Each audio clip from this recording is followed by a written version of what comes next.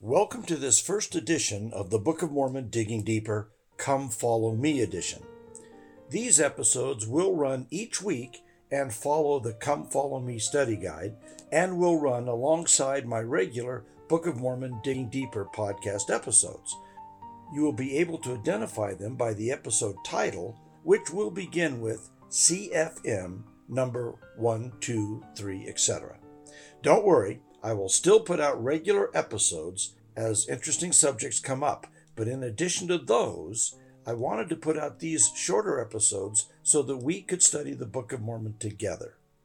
Many others are doing the same thing, so between us all, you should have plenty of resources to gather all the information you need to get the very most out of each week's Book of Mormon Come Follow Me study program.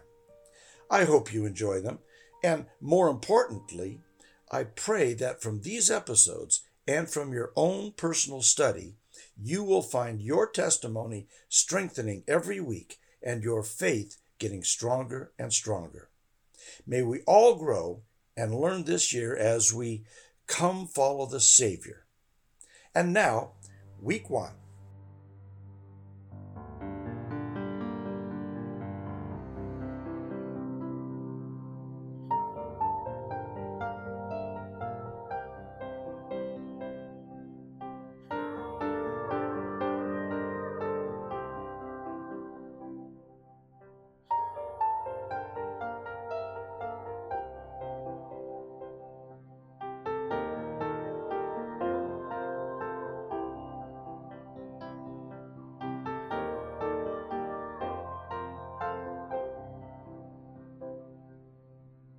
Welcome to this new year of Scripture study. This year we have the opportunity to study the Book of Mormon, which for me is a wonderful thing because the Book of Mormon means so much to me. This first week we are introduced to the title page of the Book of Mormon, which was written by Moroni and guided by the hand of the Lord. It clearly states that the purpose of this book is to, quote, show unto the remnant of the house of Israel what great things the Lord hath done for their fathers, and that they may know the covenants of the Lord, that they are not cast off forever, and also to the convincing of the Jew and Gentile that Jesus is the Christ, the eternal God, manifesting himself unto all nations. The Book of Mormon is considered the keystone of our religion. A keystone of a bridge or of an arch is that stone at the top, right in the middle, that acts as the wedge. It is the stone that keeps all other stones in place, and if it is removed, the entire structure falls down. So too, the Book of Mormon is the foundational element of our faith, not because it is the only source of knowledge, learning, or wisdom for our faith, but rather because its very existence is the foundational evidence of the veracity of Joseph Smith's story and testimony of his visits, first with Heavenly Father and his Son Jesus Christ, and second, his personal visit from an angel called Moroni, who appeared to him when he was just 17 years old and revealed to him the existence and location of an ancient record of his long-dead people. Consider for a moment the timing of the unfolding of the Joseph Smith story. It began when he was just 14 years old. At that time, he claimed that due to the religious fervor in his community and the conflicting interpretations of Scripture and religious philosophy that he was confronted with, that he was confused as to what path he should follow. After being prompted by a scripture in the Epistle of James, he went into the woods and prayed, whereupon he was visited by the Father and the Son. Now, this claim was made by a 14-year-old kid, and everyone knows kids can have great imaginations. But to think that a 14-year-old kid could concoct, lay out, and execute a quote-unquote long con, as it were, to fool the world with such an elaborate scheme as he was about to unfold is ludicrous. His initial claim of the heavenly visit was followed up 3 years later when he told the world of his visit by an angel named Moroni, who had deposited a book of golden plates in a hill nearby. Once he revealed that, he was on the hook to actually produce a book at some point. Otherwise, his whole story would fall apart, and that would have been the end of it. Now, producing a book is no small thing, and it would require considerable scholarship and general knowledge, even if it only claimed to be a stylized historical fiction. But claiming it to be an actual, true historical account of an unknown people, his task would have been monumentally difficult. You see, fiction gives any author the right to create characters, settings, and actions at his pleasure. He does not have to defend any of his content because it is fiction. But to present a book as an authentic and true account is a completely different matter. Every story, every bit of cultural detail, every geographical detail, every description of wildlife and climate and geography and rivers and so on must be able to withstand future discovery, scrutiny, and exploration. Think about it. Plato wrote about Atlantis, a lost civilization that sank into the sea millennia ago, and people have been searching for it ever since.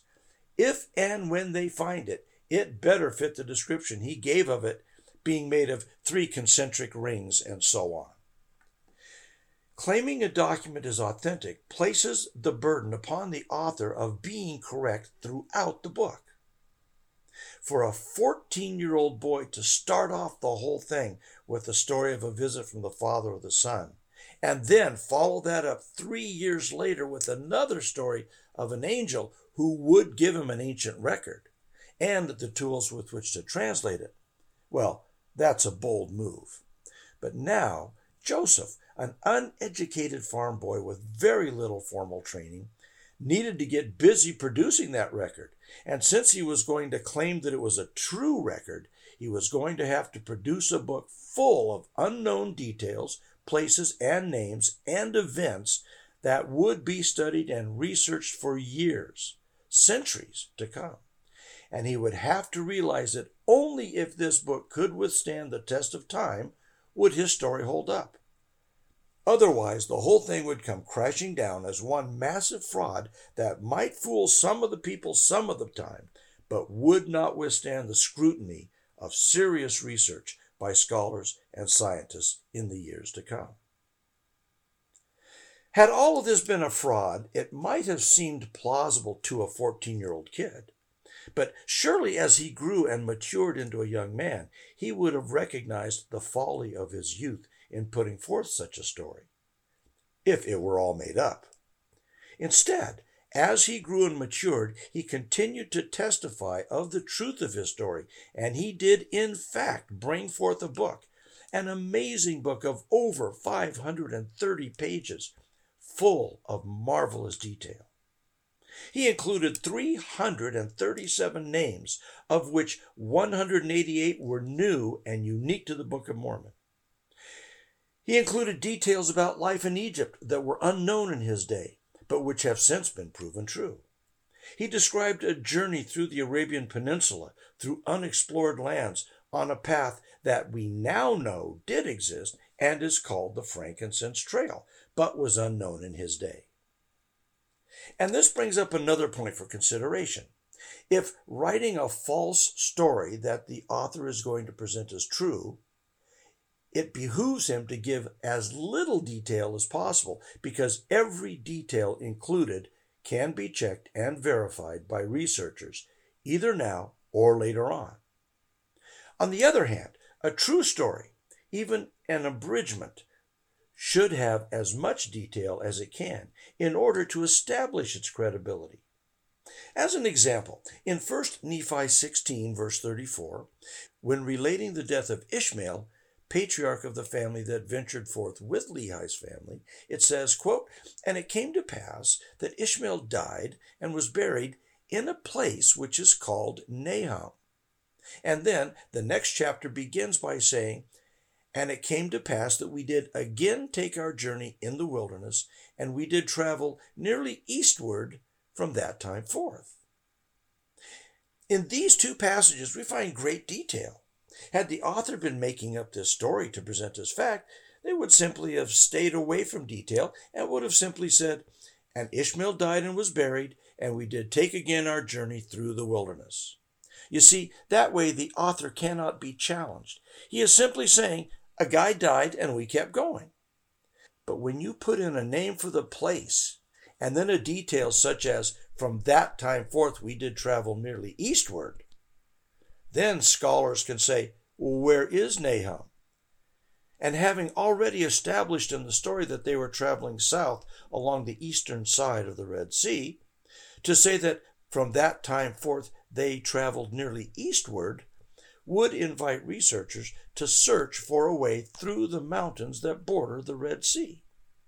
Remember, in Joseph's day, no one knew of the existence of the Frankincense Trail, nor did anyone know or suspect of the existence of a place called Nahum. It was only in 2019 that researchers found the ruins of a settlement with an altar upon which was inscribed the name Nahum. And remarkably, it is that place where the Frankincense Trail turns from going down the eastern side of the Red Sea eastward across the Arabian Empty Quarter. Bottom line, liars keep things simple. Historians put in as much detail and information as they can. And the Book of Mormon is filled with thousands of details, almost all of which were unknown in Joseph's day, but which are being discovered and verified as true on an almost daily basis today. How interesting is it then that for a document such as the Book of Mormon, so superbly written, that its authors, while testifying of its truth, nevertheless turned to another source for verification of its authenticity? They all understood that in matters of faith in God and Jesus Christ, it is not intellectual certainty that would build lasting testimonies, but rather only through the witness of the most unimpeachable source of validation, the Holy Ghost. And so we must turn to the words of the book itself to find out how to verify it. That process is mentioned again and again throughout the Book of Mormon, but the most powerful statement is found at the very end of the abridgment in the words written by the very man who, as a resurrected angel himself, even Moroni, then presented it to young Joseph Smith to translate for the world. He said, "And I seal up these records after I have spoken a few words by way of exhortation to you. Behold, I would exhort you that when ye shall read these things, if it be wisdom in God that ye shall read them, that ye would remember how merciful the Lord hath been unto the children of men, from the creation of Adam, even down until the time that ye shall receive these things, and ponder it in your hearts. And when ye shall receive these things, I would exhort you that you would ask God the Eternal Father, in the name of Christ, if these things are not true. And if ye shall ask with a sincere heart, with real intent, having faith in Christ, he will manifest the truth of it unto you by the power of the Holy Ghost. And by the power of the Holy Ghost, ye may know the truth of all things." That's a pretty powerful challenge, and one not likely to be made by someone attempting to foist such a massive fraud upon the world. I testify that the Book of Mormon is true, and that it will change your life for the better if you let it. Put Moroni's words to the test, and challenge your friends and loved ones to do the same. You will be blessed, I promise you. In the name of Jesus Christ, amen. Until next week, I'm Mark Swent. Thank you for listening.